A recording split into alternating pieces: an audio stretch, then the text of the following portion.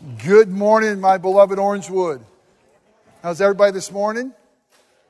Isn't it great to worship our great God together, our living God? Hey, we have such good news. There's a Father in heaven who loves us. There is His Son, Jesus, who loves to rescue us over and over again. His Spirit who's here with us now. It says, where two or more are gathered in His name, there He is with us. If you have your Bibles, if you'll turn with me to the book of Acts. For those of you who have been really paying attention, last fall we started the book of Acts. We actually went through the first 8 chapters. Then we picked up Genesis in the spring. We're going back and we're going to pick up Acts where we left off, Acts chapter 9. And we're going to look at a series called Encounters. Encounters with Jesus through the life of Paul. But let me ask you a question as we begin. What one event or what one encounter have you had that has changed your life? I mean, maybe it's somebody you met. I mean, just meeting them in your life has changed. Maybe it's something that you've experienced, an experience in life that forever shaped you and changed you. And for many of you, it might be a trial that you've endured, something that came into your life that you'll never quite be the same. What one event, what one encounter had the greatest impact on you today? This past summer, I had this incredible privilege of having a sabbatical and going over to Turkey and to Greece and to retrace the steps of Apostle Paul. It was Paul that God used to bring good news and really good news of what God has done for sinners like us in the name and the work of Jesus. And Paul would go through the known world then proclaiming this good news. Have you ever been over there? If you ever get a chance to go, biblical sites, let me encourage you to go. It's a scary place sometimes, even right now. Right on the border of Turkey, there's skirmishes and what's happening in that part of the world. But if you get to go, and you get to see the places that Paul was, or that even Jesus might walk if you go to Israel, the Bible goes from black and white to color. But the interesting thing about Paul is this. Before he changed the world with the good news of the gospel, or I should probably say, before God changed the world through Paul with the gospel, he was somebody who was persecuting Christians. He was somebody who killed them, hated them. Paul was somebody who tried to do everything he could to stamp out Christianity and even keep us from doing what we're doing today. See, what's even more astonishing, or equally as astonishing to Paul's ministry, is Paul's conversion of how he came to know Jesus. And that is where we're going to begin today. We're looking at these encounters. We're going to begin with an encounter that Jesus and Paul have together that forever changed his life. And I'm going to tell you the truth. This encounter forever changed our life in the church as well. So as we study God's Word together, my hope and prayer is that each one of us will again, afresh, encounter the true and living God. That each one of us, and for some of you, this might be the first time, that you might encounter the power of Jesus. And how seeing Jesus for as He truly is, truly does change everything. Turn with me in your Bibles to Acts chapter 9, and we're going to pick up Paul's story, and we're going to see firsthand this encounter that Paul has with Jesus. We're going to read this morning verses 1 through 25. If you don't have your Bibles, the words should be up behind me on the screen. They're also in your bulletin there if you want to follow along there for you as well. But no matter where you see them or hear them, let me remind you, these are God's words. And because they're God's words, they're living and they're active. And they're for you, whoever you are. That God wants to speak to you right now through His word. Let's hear His voice. But Saul, still breathing threats and murder against the disciples of the Lord, went to the high priest and asked him for letters to the synagogue at Damascus, which, by the way, is outside of Israel in modern-day Syria, so that if he found any belonging to the way or Christians, men or women, he might bring them bound to Jerusalem. Now, as he went on his way, he approached Damascus, and suddenly a light from heaven shone around him. And falling to the ground, he heard a voice saying to him, Saul, Saul, why are you persecuting me? And he said, who are you, Lord? And he said, I am Jesus, whom you are persecuting. But rise and enter the city, and you will be told what you are to do. The men who were traveling with him stood speechless, hearing the voice, but seeing no one. Saul rose from the ground, and although his eyes were opened, he saw nothing. So they led him by the hand and brought him into Damascus. And for 3 days he was without sight, and neither ate nor drank. Now there was a disciple at Damascus named Ananias. And he said, here I am, Lord. The Lord said to him, rise and go to the street called Straight, and at the house of Judas look for a man of Tarsus named Saul. For behold, he is praying. And he has seen in a vision a man named Ananias come in and lay hands on him so that he might regain his sight. But Ananias answered, Lord, I have heard from many about this man, how much evil he has done to your saints or to your people at Jerusalem. And here he has authority from the chief priests to bind all who call on your name. But the Lord said to him, go, for he is a chosen instrument of mine to carry my name before the Gentiles and kings and the children of Israel. For I will show him how much he must suffer for the sake of my name. So Ananias departed and entered the house. And laying his hands on him, he said, Brother Saul, the Lord Jesus, who appeared to you on the road by which you came, has sent me so that you may regain your sight and be filled with the Holy Spirit. And immediately something like scales fell from his eyes, and he regained his sight. And he rose and was baptized, and taking food, he was strengthened. For some days he was with the disciples at Damascus, and immediately he proclaimed Jesus in the synagogue, saying, he's the Son of God. And all who heard him were amazed and said, is this not the man who has made havoc in Jerusalem of those who called upon this name? And has he not come here for this purpose, to bring them bound before the chief priest? But Saul increased the more in strength and confounded the Jews who lived in Damascus by proving that Jesus was the Christ. When many days had passed, the Jews plotted to kill him, but their plot became known to Saul. They were watching the gates day and night in order to kill him. But his disciples took him by night and let him down an opening in the wall, lowering him in a basket. All of you who feel like basket cases this morning, you're in good company. Paul, Moses, God does great work with basket cases. Let's pray. Father God, what is so clear about your word today is that you are needed for us to see rightly. And we're blinded from who you really are without your grace to touch our eyes and our minds and our hearts and give us the ability to see.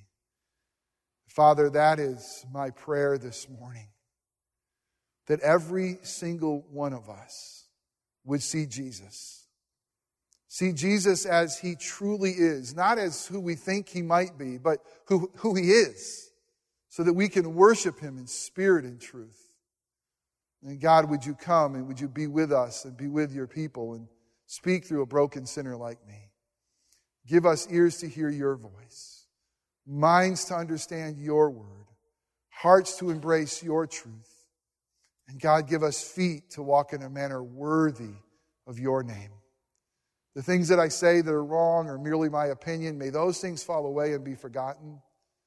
But the things that are said that are true, that contain the good news of the gospel, would you use those things to make us more like Jesus, your Son and our Savior? We pray this in Christ's name. Amen. You'll find in a bulletin an outline if you want to follow along with me that way. And we're going to look at Paul's life in 3 different ways. We're going to see Paul before his encounter with Jesus. We're going to look at the encounter that Paul had with Jesus. And then we're going to look at the consequences of that call and that encounter. This week, Katie and I were coming home from a dinner with some friends, a pastor friend and his wife. And as we made our way down Maitland Boulevard, we were stopped at a light. And the light next to us was a car. And I always kind of look for bumper stickers. I always kind of notice those kind of things. And there was a plate that went around, kind of I guess you could call a vanity plate that went around the back license plate. And it said this, 100% deity free, good without God. Oh, whoa. You know, it kind of strikes you. Well, at least it strikes me. And I wanted to kind of hit the gas pedal when the light turned green and get alongside of somebody whose bumper sticker or whose license plate holder would say 100% deity free, good without God. And there was a young woman, and next to her a young boy, and I just got sad. And I just got mad and said, "Oh, man, life without God." Well, if Paul were to have that as his license plate holder, or however they communicated their passion back then, his wouldn't say that. His wouldn't say that at all, because he believed in God. Matter of fact, he devoted his life to God. But if Paul had one of those on his cars, his would probably say, Jesus is 100% deity free. Good without Jesus. That would have been Paul's description of who he is. Before Paul encountered Jesus, he was passionately against him. He hated him. Paul hated Jesus. Paul hated you. Paul hated anybody who called their name Christian or was willing to follow after Christ. You got to understand, Paul wasn't neutral about Christianity. He wasn't ambivalent like many in our society. He was zealous. He had such a hatred that it wasn't enough to persecute Christians around him. He had to go seek them out. He had to hunt them down. He crossed borders to go find them. This is the amount of hatred that he had for Jesus' name and those who would follow him. The Bible tells us that Paul, his name then was Saul before his conversion, he was breathing threats and murder against the disciples of the Lord. He literally hunted them down to bring them back to Jerusalem. Why? So they could be punished. Why? So they should be killed. You got to realize that many people, like that person that had that license plate holder, are against religion or against God. Not Paul. Paul was an amazingly devout religious person. What's incredible is Paul was an expert in the Old Testament, God's law. He knew it, so much so that he got a title called Pharisee. And yet for Paul, public enemy number one was Jesus. And yet for Paul, Christianity was a scourge that needed to be purged from the earth. You know, I read this and I say, well, why? Why was Paul like this? I mean, why did he hate Jesus so much? Well, in many ways, he knew that Jesus was going to change, could possibly change everything he knew about life. And he would. I want to give you an image of Paul, and I want to do this. I want to do this with discretion. I don't want to throw this out easily, but I think it does a good job describing Paul. Paul was a jihadist. I mean, think of ISIS. Think of what they're doing to Christians. I mean, think of how awful it is that when we hear about Christians being beheaded, being hunted down. Why? Because they're followers of Christ. That was Paul. I mean, he hunted down He breathed murderous threats to persecute the church.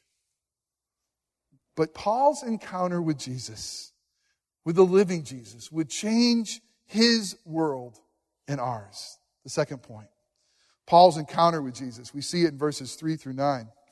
I love it. I mean, Paul on his way to Damascus, he's about ready to enter the city, and the light of God is so bright that it actually knocks him off of his donkey. I mean, it knocks him completely on the ground.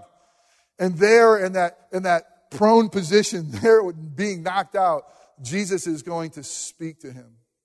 Saul, Saul, what are you doing? Why are you persecuting me? And I love this. Paul asks, well, who are you, Lord? Can you imagine how he felt when he heard the answer? I'm Jesus. Jesus. He's alive. The reality that Jesus was alive changes absolutely everything for Paul.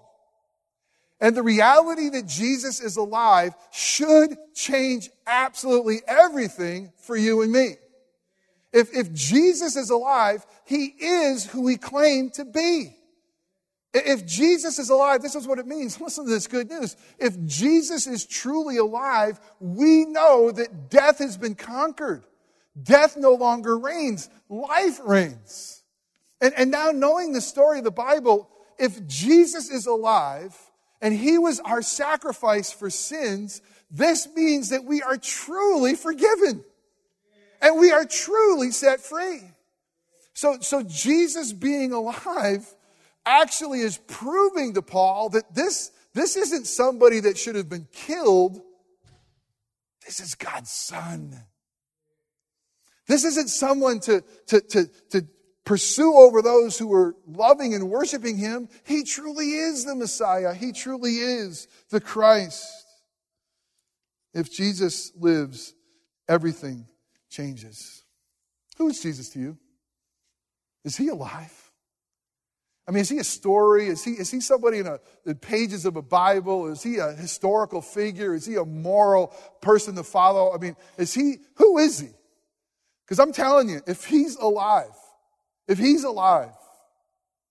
we owe him everything. If he's alive, we have to deal with God through Christ Jesus. I love the way Paul will eventually talk about the resurrection.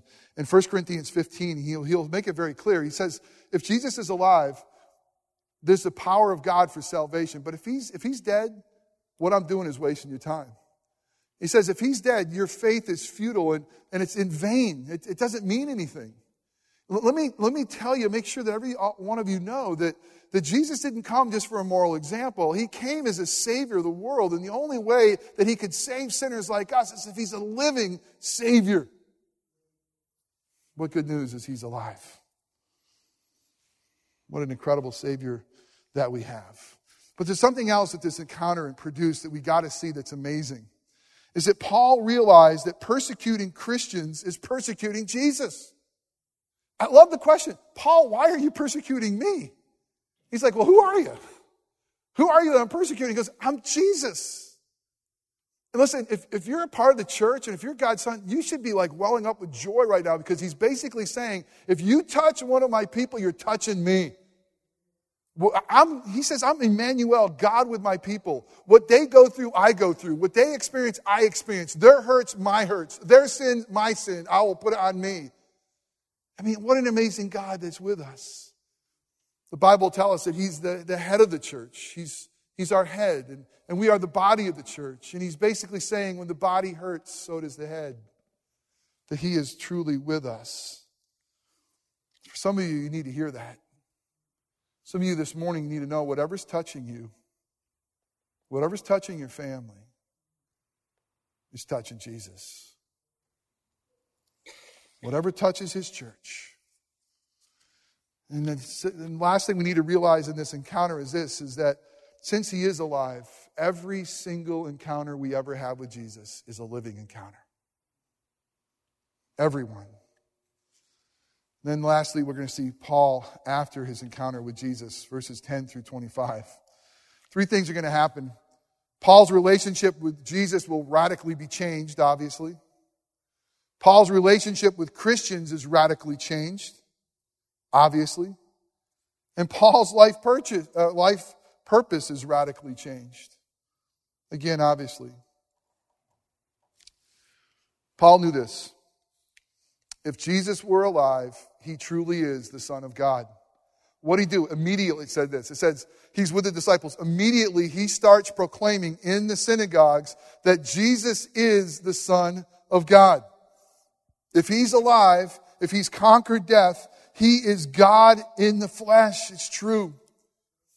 Paul would write in the book of Romans 1:4, that through the resurrection of Jesus, the Father has declared in power that this is the Son of God.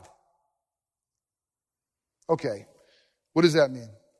People want to say Jesus is a moral man. Jesus is a good teacher. Jesus is this and that. I tell you, without a resurrection, they might be right. But if it is true that there is a resurrection and he is alive, that is what Scripture says is the proof that we have that he truly is the Son of God. But there's more. Not only is he a Son of God, he also proves that he is the Christ. I love the fact that God had given Paul all this training, not knowing how he was going to use it. He became a Pharisee. He was trained by a very famous teacher, Gamaliel, in Jerusalem. He was given the best education as a Jew could ever get.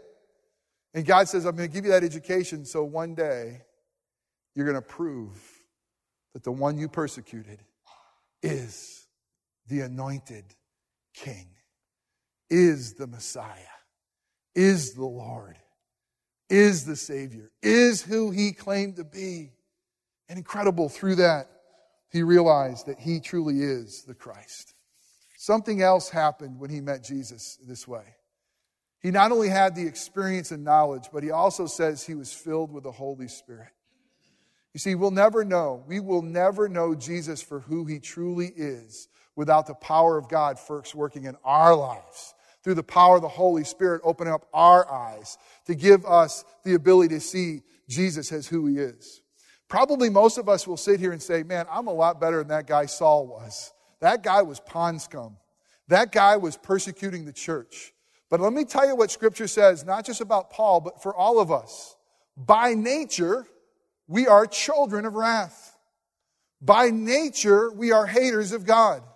By nature, apart from the grace of God, we are going to do what we can too to trample down the name of Jesus. Maybe not the way Paul did.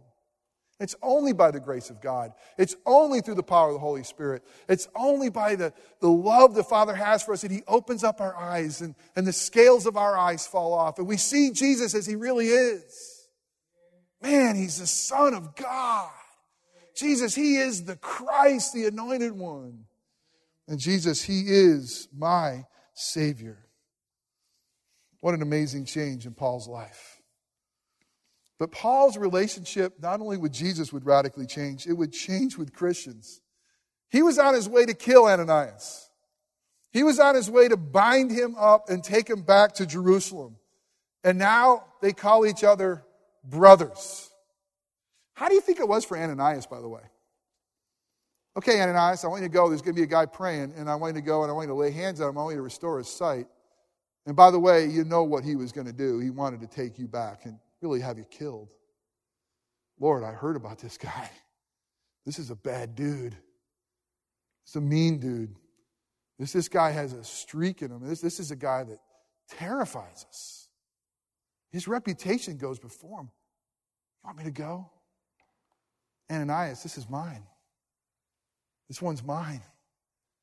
It's a part of the family, Ananias. This is a chosen one, Ananias. He's your brother. And I just love the words as Ananias comes in. He says, Brother Paul, let me tell you why I'm here. Our King Jesus sent me to restore your sight. That's what the gospel power does. The hate inside of us melts away, and through the gospel power, you and I are brothers and sisters in Christ Jesus. Do you have a hard time loving some people in the church? I bet you do. We all do. How easy was it to love Paul? Look at that gospel power. How is it for you to hear about people's conversions? How do you respond when you hear of a notorious killer who comes to Christ? I mean, how do you respond? Interesting, last week Katie and I went to see the falls, and the fall, actual cool weather and changing leaves in upstate New York where I grew up. And it's near a town called Auburn. There's a maximum security prison there. And there's a little pub next to it that actually has an electric chair inside of it. And we went into the pub just to go see the electric chair. I mean, walked in, saw the chair, said, man, that's really kind of scary, and walked out.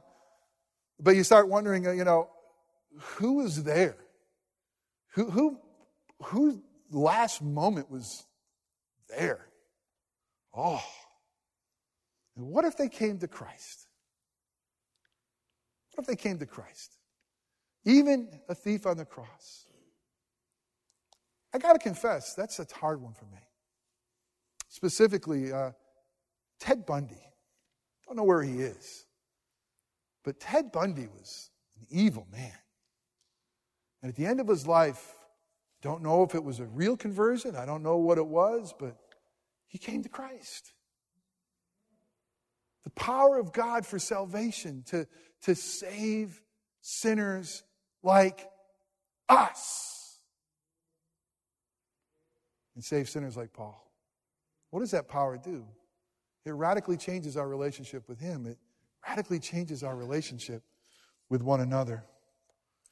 And lastly, it radically changes our life's purpose. I mean, Paul became a chosen instrument. What? To carry the name of Jesus throughout the world. I mean, this is beautiful. A name he was trying to snuff out. Now he's carrying that name around the world and proclaiming that only through that name are we saved. Not only that, Paul would suffer for the name. He says, I've chosen him to carry the name, and I've chosen him to suffer for the name. And let me talk about that a little bit for suffering. Why did he choose him to suffer? You think he was trying to make him pay for all his bad sins? You think this is payback, a tit for tat? God saying, you know what? I'm going to save you, but you're going to really suffer. Not a bit. Everything that Paul deserved, the wrath of God that Paul deserved, that you deserve, I deserve, was poured upon the Son, Jesus, on the cross. He's not saying you're going to suffer because you've done bad things. He says you're going to suffer because in this world you're going to have persecution. In this world you're going to have trials. This world hates me. And if you put my name on you, they're going to hate you too. And just because you're a Christian, you're going to be ostracized. You're going to be persecuted. And can I be honest, as Americans, we don't quite know what this means. But there's people who have lost their lives because of following Christ. They've lost everything of their livelihood. They've lost everything. And that's suffering for Jesus. Now, we suffer in a fallen world because we're fallen. We suffer because of cancer and brokenness of life and relationships. Many of you are suffering because of that right now. But this is specifically talking about a suffering that happens when we follow after Christ and the world says you're absolutely crazy and ridiculous. And persecuted because of it. You look at what Paul wrote in Philippians 3, and he's looking at his life, and he's looking at his life apart from Christ. He says, I was so religious. I was circumcised on the 8th day, and I was born of the tribe of Benjamin, and I was a Hebrew of the Hebrews. And as far as the law comes, I was like flawless. I knew it. I was a Pharisee. And he says, I consider that all dung. It's literally what he says. I consider it all rubbish compared to knowing Christ Jesus, my Lord, and having a righteousness, not of my own, but a righteousness by God's grace that comes through faith in Christ Jesus. And then he goes on, he says, and I just want to know Christ. I want to know Him. And I want to know listen to this, the fellowship of suffering for His name. And so when Paul was told, you're going to be a chosen instrument and you're going to suffer for the name, he rejoiced in the long run in that. Because why? He walked with Jesus. He says, I bear the marks of the gospel in my body. But whatever was for my gain, I consider it lost, that I may gain Christ and be found in Him. And his life mission forever changed, that he had the privilege of carrying the name and suffering for the name of Jesus. Have you had an encounter with Jesus? I mean, the living Jesus. Have your blind eyes been opened to who Jesus really is, the resurrected Savior? He's alive. The Son of God, the Christ. If so, if you can say yes, and I believe Him as the Son, I know Him as Savior, He is the Christ, then you too are carrying the name of Jesus. Ephesians 4:1 says, walk in a manner worthy of that name. If He is your Lord and Savior, even be willing to suffer for the name. And if you had that encounter, you're my brother and my sister. And we should love one another because of that name. Scripture makes it clear, folks, that every one of us is going to have an encounter with Jesus. Everyone. And not just, hey, I heard about Him. But it says in Scripture that every knee will bow. And every tongue is going to confess that Jesus is Lord. That He is the Son of God. He is the Christ. And by God's grace, He gives us the ability today to say, this is who He is. Embrace Him today as Lord and Savior. Embrace Him today as the Son of God.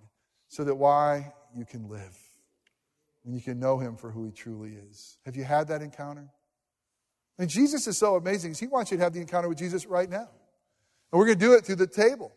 And it's an encounter with Him, and spiritually He's going to be with us. I mean, through the tangible touch of the bread that is broken, representing His body, through the cup that represents His shed blood. He wants us to encounter Him today. But He only wants those to encounter Him today that way, who know Him as God, who know Him as Christ, and who personally rest in Him as Lord. Sinners like me, by God's grace, who the scales of my sinful eyes have fallen off, and see Jesus as He truly is, we're called to come. Come and feed on Christ again today. Let us pray.